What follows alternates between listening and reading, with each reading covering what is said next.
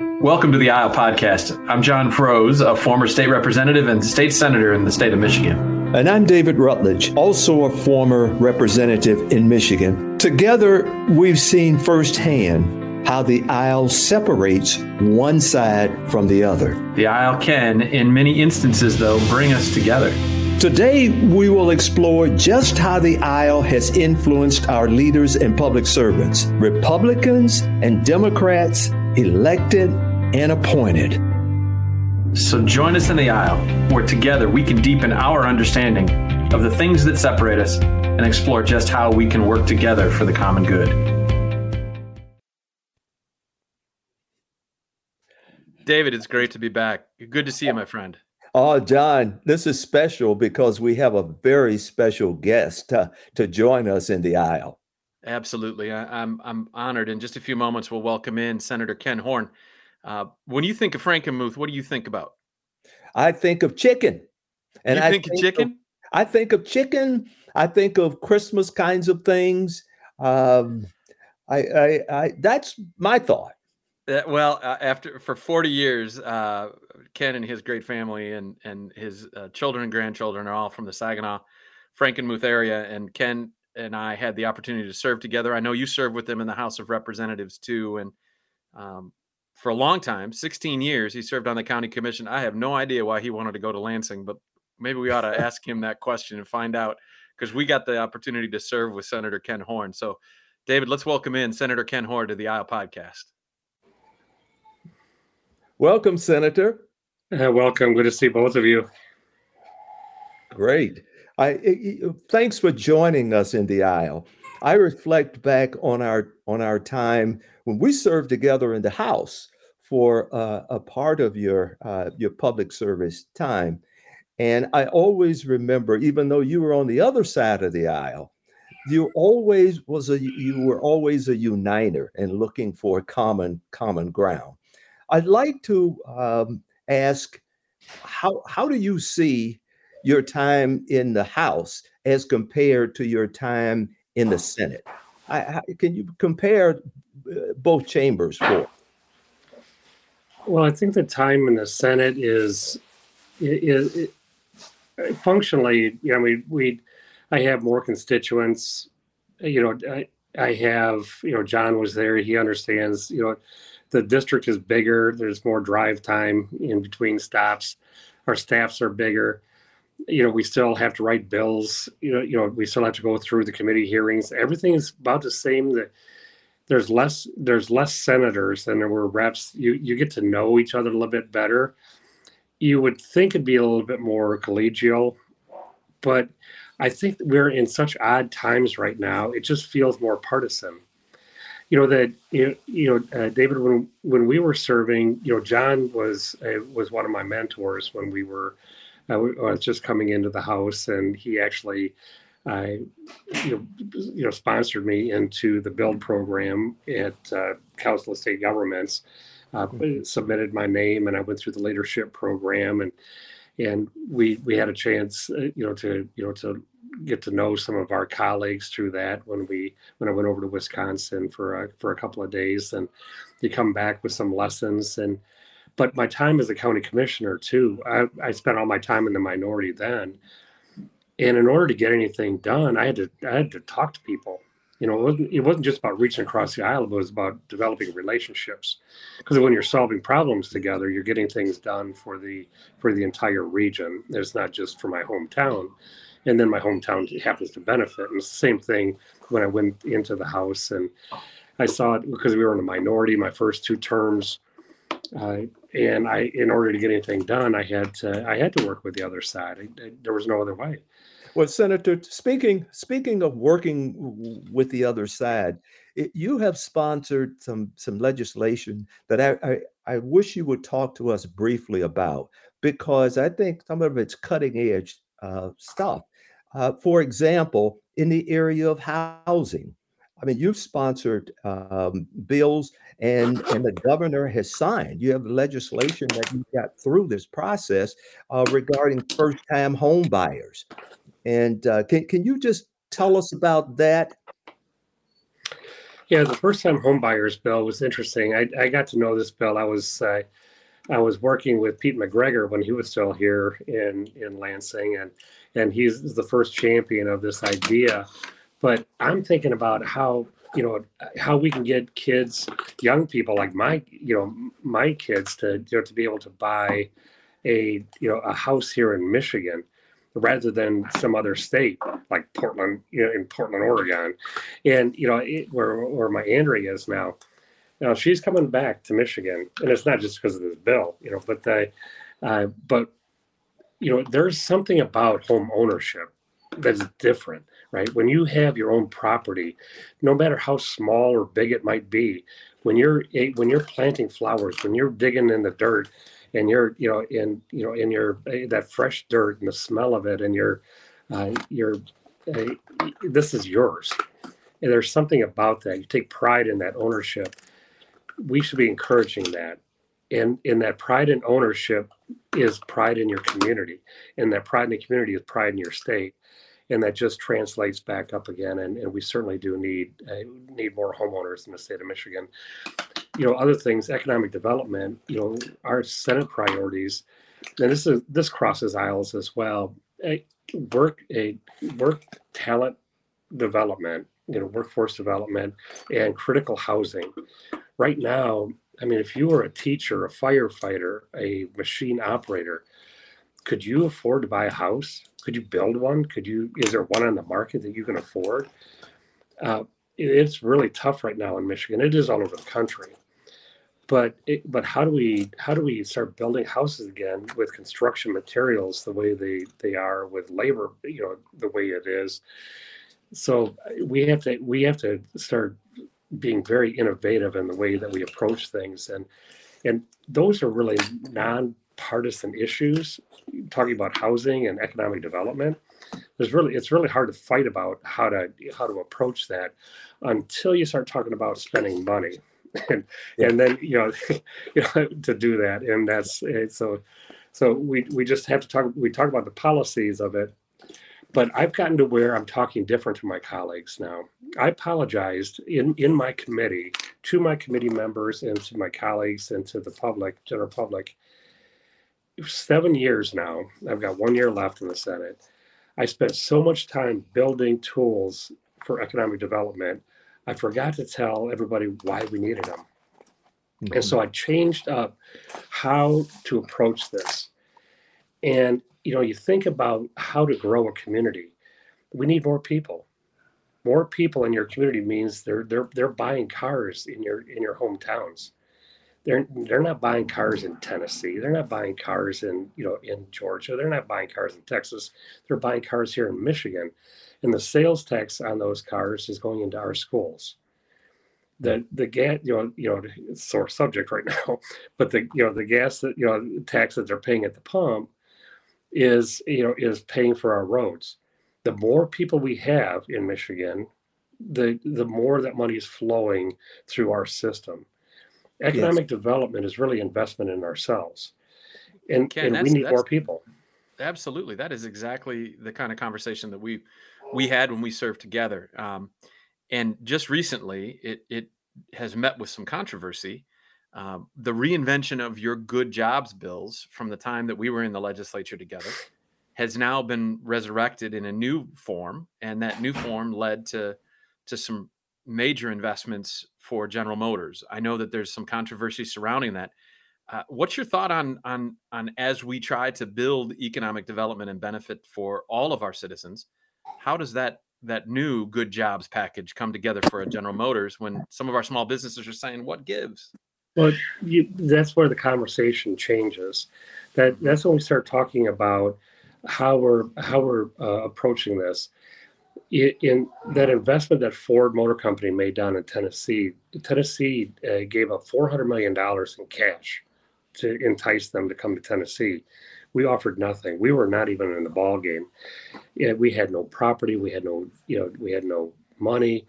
We didn't even talk about energy prices. We didn't get that far, and we dropped the ball.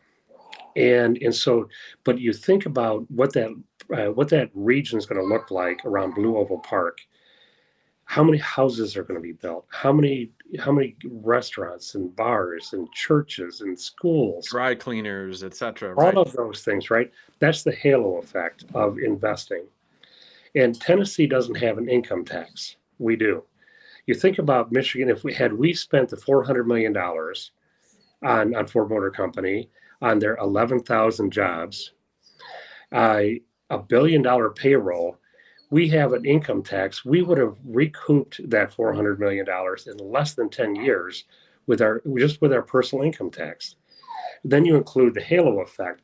So when you start talking to colleagues and people around they're making the decisions for this about all of these things, it looks like an actual investment now, and not just money down the toilet. It's not just corporate welfare. It's not just picking winners and losers. This is a real investment. And so that's what we did with General Motors and with LG, and we have more to come. And on all those investments will be paying off down the road. So now that I'm building, we're going to work with Curtis Hertel.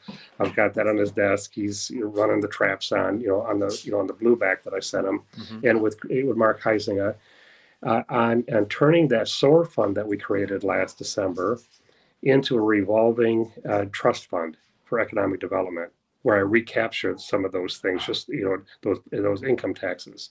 So the state finally has some skin in the game, and we have a long-term, revolving fund, and I'm kind of future-proofing economic development because I'm only going to be here for another 8 months. That's exactly right. Does it seem like this has gone in a flash for you, Ken? It has. You know how fast it goes. Both you and David know. The time goes so fast, and I feel like I'm so far behind, especially with the COVID period that we had. It got us behind, and the economy fell behind. It feels like a decade that we're trying to catch up. So we're working overtime in my office to try to get some really big things done. Try to get some capital outlay to our institutions so they can fix the buildings that are crumbling around the ears of our students, and buying equipment so that they can teach skilled trades in their schools, and everything just seems to have to happen at one time. So it takes so many people to have to do this. So my job is to put all the ducks in a rowboat and get us all going in the same direction.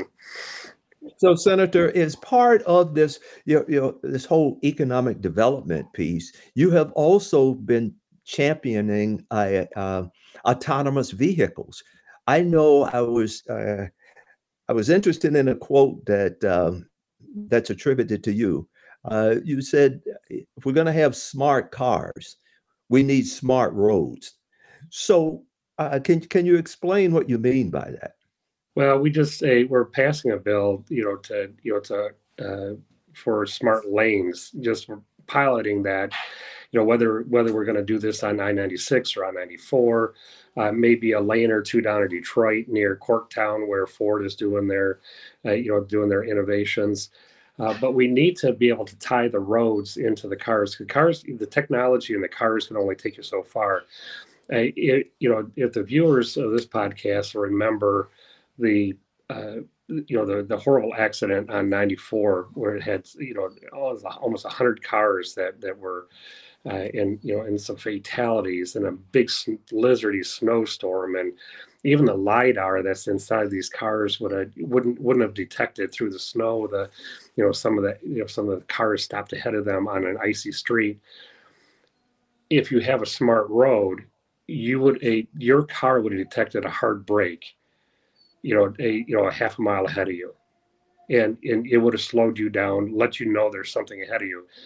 Well, once we connect the cars to each other, connect the cars to the road, connect the cars to the building around us, connect them to the satellite system, March 30th, another rocket's going to go up at Kennedy Space Center. Skylink is going to grow again. But once we get these cars all connected to each other, they can never be unconnected, even for a second. It'll be devastation.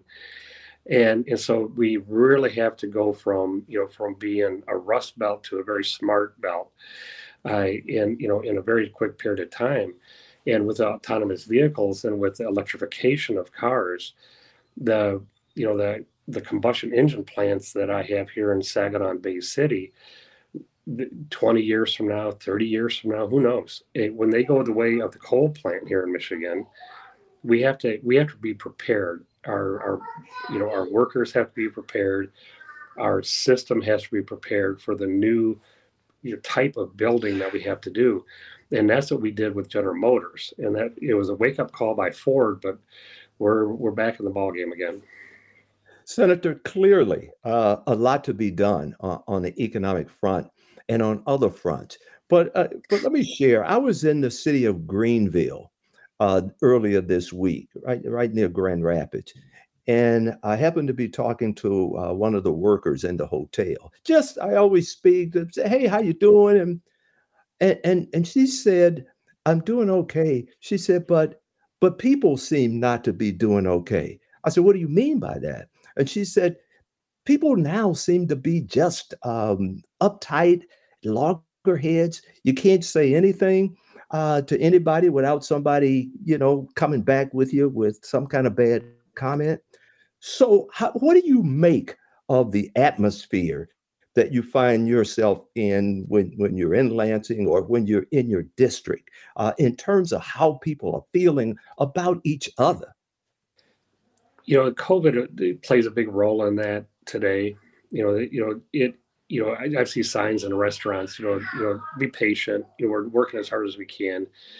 We have employees in every sector they're working overtime. They're working 16 hours a day in some of our restaurants and hotels, and they're getting burnt out. I owned a restaurant for a little while. Employee burnout was something I was very, very careful with. People's their mental attitudes changed. You try to keep them empowered, encouraged, and moving, and happy employees mean happy customers, and so you just try to do the best you can. But the mood has changed overall. You remember, John and David, when you and I, all the three of us were in Lansing when I first came down there, and I'm not bringing up the issue, to bring up the issue. It's more about the times. 70% of the House, the state House, 110 members, was pro-life. Mm-hmm. That included Republicans and Democrats. Now it's strictly down partisan lines. There are no Democrats that will be publicly pro-life, right? And so you're talking 55, 45. I mean, it's not 70% anymore. Mm-hmm. We don't, and it's an issue that we get mad about when we talk about it, so we don't talk about it. We can't even we can't be who we are these days. And that's a sign of the times, and that's what I'm seeing too on the Senate side.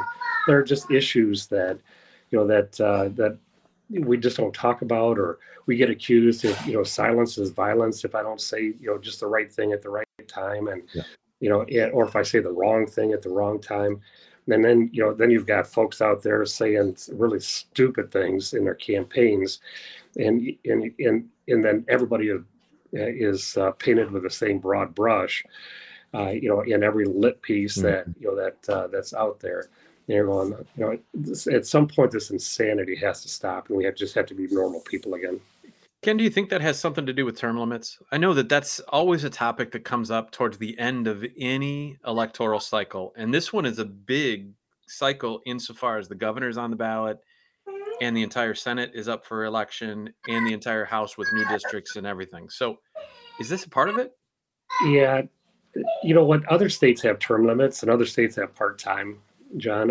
I don't know if that's so much of it.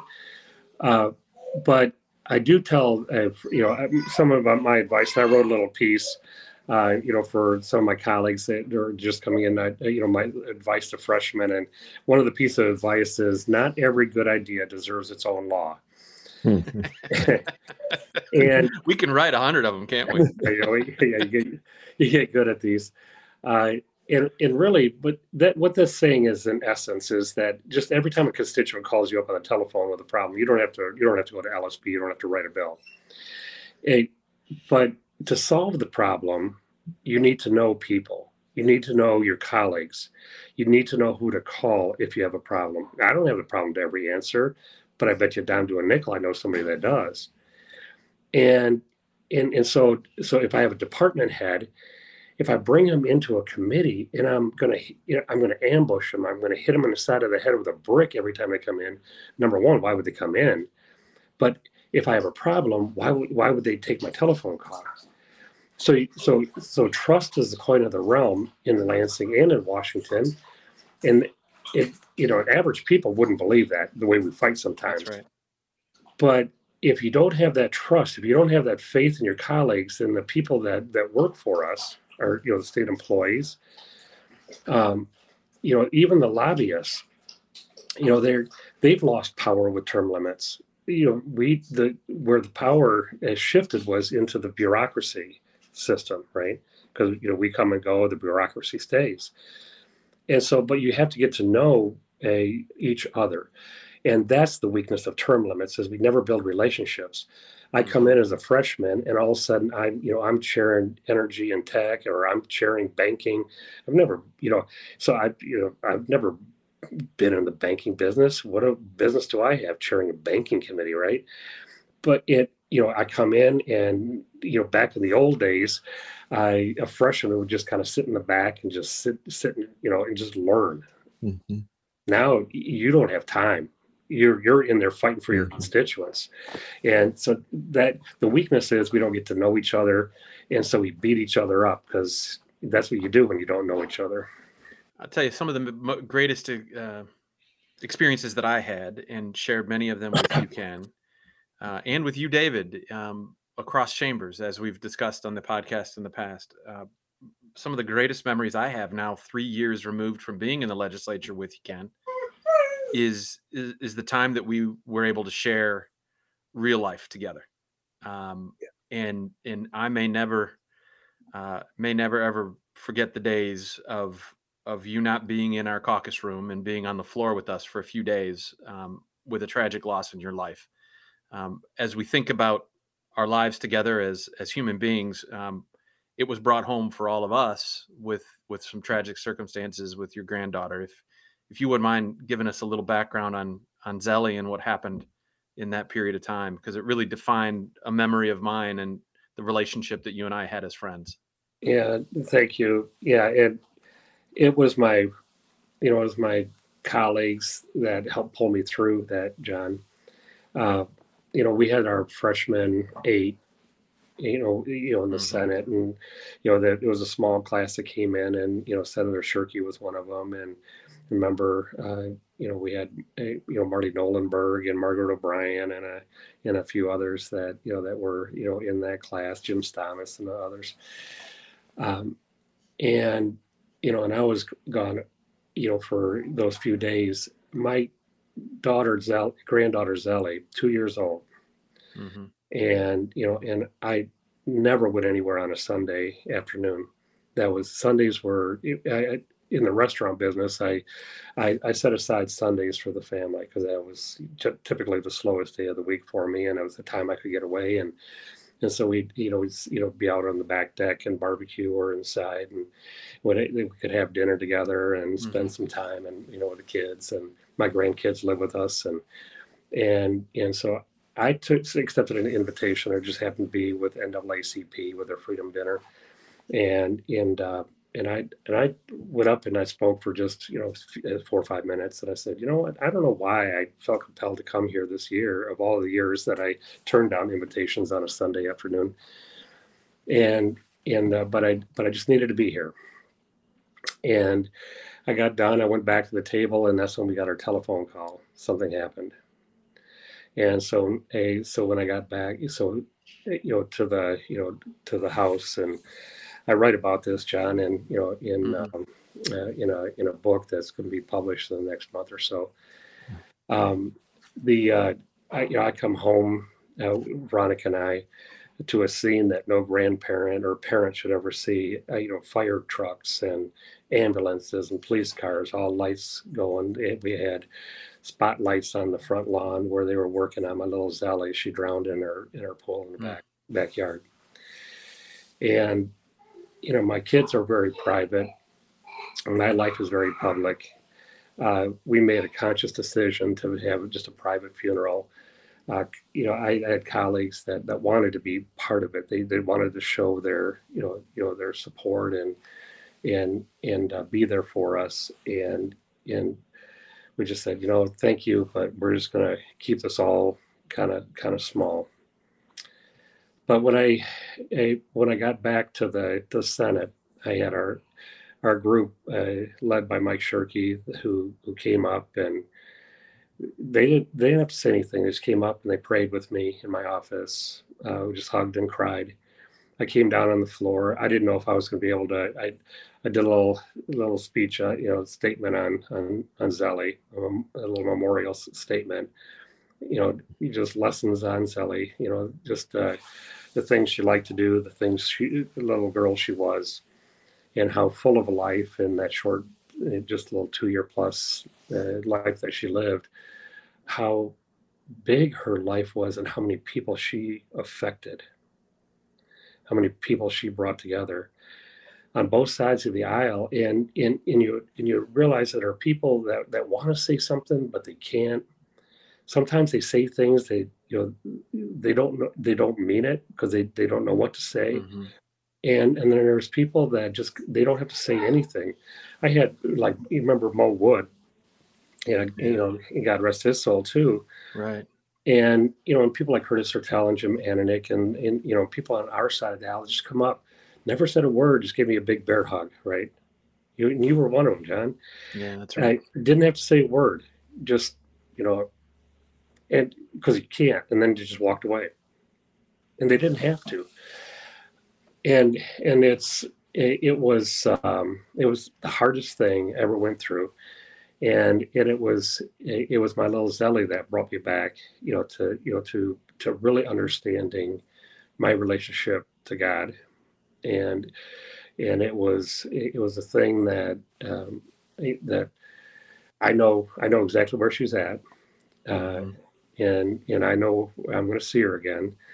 I know exactly where I'm going. I'm in no particular hurry to get there. And I got to tell you, the impact that experience had on each of us individually was really significant, and to live that with you, and then to live it through your words and your letters. This was, as you have said to several people that I've been in a room with, when you've explained this, you've said, this helped me by speaking to her directly, by writing letters to her. What compelled you to do that? And then now it becomes a compilation in this book that you're publishing, correct? Right. The book is called Letters to Heaven. And I wrote letters to my grandkids. I started writing letters to my grandson, who was born in Ecuador as an American citizen. We didn't, because of the immigration issues that we had between the two countries, we didn't see him for his first 9 months. And Mm-hmm. so I'm writing him letters, from his opa to, from his grandfather. And, said, here's what's going to happen when you get to the United States. Here's the things that we're going to do, and just introducing him to, to who we are. And then I wrote letters to Zelly when she was here, and we were doing Facebook posts, living with Liam and chilling with Zelly. So their antics, they would just say something or do something, and people were living. They knew our grandkids. They'd stop me in the grocery store and say, "How's Liam doing? How's Zelly doing?" And so I was writing these letters. And so when we lost Zelly, I wrote my first letter directly to God. It was like, what happened, right? And then these letters just get into my head, and they don't go away. They just stay in there. They rattle around in my head, and until I put them down, on paper. And so it takes me, once I start writing, it takes me 5-10 minutes to write the whole thing. It takes me forever to edit it. So right. all the typos, but that compilation of letters, and it was that year of first, the first Thanksgiving without her, the first Christmas without her, the first Easter, the first birthday, all of the first. And so the purpose of the book is number one, was to a I got to a point where I started forgetting what her face looked like. I forgot what her voice sounded like. And I said, I'm not going to let that happen. And so I started looking at the old pictures and the videos that we had. And the second objective was to get it again, to get this out of the book out of my head, because I had to do something. And the third was the letters. I can't tell you how many people sent me notes, handwritten notes, Facebook messages, texts, just stopping me on the street, saying, I can't tell you, how much your letter helped. The most recent letter helped. I lost somebody, 10 years ago. I lost somebody 6 months ago. I lost somebody, I had a baby that was stillborn. We all lose somebody, and it never goes away. That's right. And I had one gal, she lost her granddaughter just this past summer. Her granddaughter was 4 years old. Mm. And it was just in my heart to go visit her. I passed along a book that was passed along to me called Jesus Calling. And I put it in an envelope with a handwritten note, and I went and knocked on her door. And it was like one of these old Southern movies where she came to the screen door, and she's looking through the door on her porch, and she said, "You shouldn't be here. I'm in a really dark place right now." And I don't know what to say at that point. So I didn't say anything. And so it was a few, very, very pregnant pause. And then she just opened the door and she pointed to the two rocking chairs, and we sat down and talked for 40 minutes. And she said, does it ever go away? And I said, no, but you know what? You don't want it to. Right. You live with the pain because that means you remember. If you want the pain to go away, it will, but that means you're letting it go. Those human connections, Ken, the ability to make a human connection like that with this woman that you took the time to sit down with, that's leading by example. And doesn't that give us hope for even our legislative process? I know for a fact the relationships were different after that on the Senate floor with our colleagues. Mm-hmm. There was a recognition of all of us. I believe me, after this tragic situation, I gave my kids a hug that night. Mm-hmm. After sitting with you, after giving you that bear hug on the floor, it reminded me of my blessings too. And these human interactions are what define each and every one of us. And I think that gives me hope. And I think you're helping to provide that hope by simply talking about it. Thank you. Yeah, thank you. And that's part of the reason you're doing this podcast. Yes. Yeah, and I heard this the other day, and and it was all the mental health issues we had post COVID, and prior to that, I mean, we've mental health is really going to be the issue of our generation. We can fix all the darn roads and infrastructure we want, but mental health is it impacts so many different things in all of our lives. I heard somebody say the other day that loneliness isn't cured by meeting other people. Loneliness is cured by having purpose, right? And and what is that purpose? And that to me that came through faith, because there's one thing that losing somebody. It's the oddest feeling that even when you're surrounded by people at a funeral, you feel lonely. There's this feeling of loneliness when at a loss, and it could be a divorce, it can be it could be a death, it could be whatever, a separation from your job, whatever loss that is, you can feel really lonely. It's not other people, it's a purpose, but that purpose is I think often faith driven. And then having a faith-driven purpose brings you to other people. and it's the relationships, and that's when, and people are social beings, and this is where we come together. And then, Amen. and I do believe, and I've said this to you before in our morning breakfast, that the experiences I've had, and I write about them in the book, that I know that heaven is real, and that we are connected to heaven by a spiritual umbilical cord, and that if we're connected to heaven, all of us, then we are certainly connected to each other. And that's where the power of prayer comes from. It goes right through this cord. And then, if I'm praying for you, David, then it goes right, it's instantly right, right to you. Yes. And, and the power of prayer is so, we can't even imagine when hundreds and thousands of people pray the same prayer, what that's saying to the heavens. And it just must be some glorious sound up there, and the bells have to be ringing, and then all of that energy is concentrated into solving that prayer problem. Yeah, And Senator, you joining us in the aisle today has served as an amazing reminder, and given us a different view that we have people who are legislators, who may be in our legislature, but when people start talking about the legislature and looking at it and talking down about it, they talk about it as if it's a person, but it's people. And so you have in such a special way just reminded us of the humanness of the people who sit and struggle with the laws that they create and the relationships that they build along the way.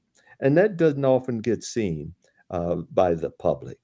So I want to go to my colleague, John Prose, now, and just have him on our behalf extend to you our heartfelt appreciation for you. Senator Ken Horn, we can't thank you enough for joining us in the aisle. The Aisle podcast really is about trying to open up the doors to better understanding of each other in that relationship, right?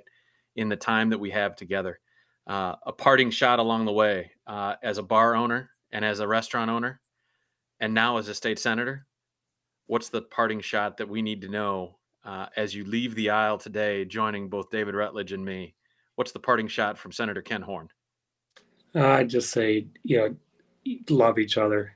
It doesn't matter if I was running a business or, I was at a Rotary function last night with, thousands of people at a charity function, whether it's in the legislature. When we get to, if we follow the golden rule and we love each other, I think good things happen. I love it. Thank you. Thank you, Senator Ken Horn. David, great to have Senator Horn with us. And until next time, we thank you for joining us in the aisle. Thank you for joining us today for the Aisle podcast. If you like today's discussion, be sure to like, subscribe, and share the Aisle podcast on Facebook, YouTube, or anywhere you get your podcasts. You can also find us at theaislepodcast.com. So step into the aisle and make a difference in your life, just like our guest today. And we'll see you in the aisle.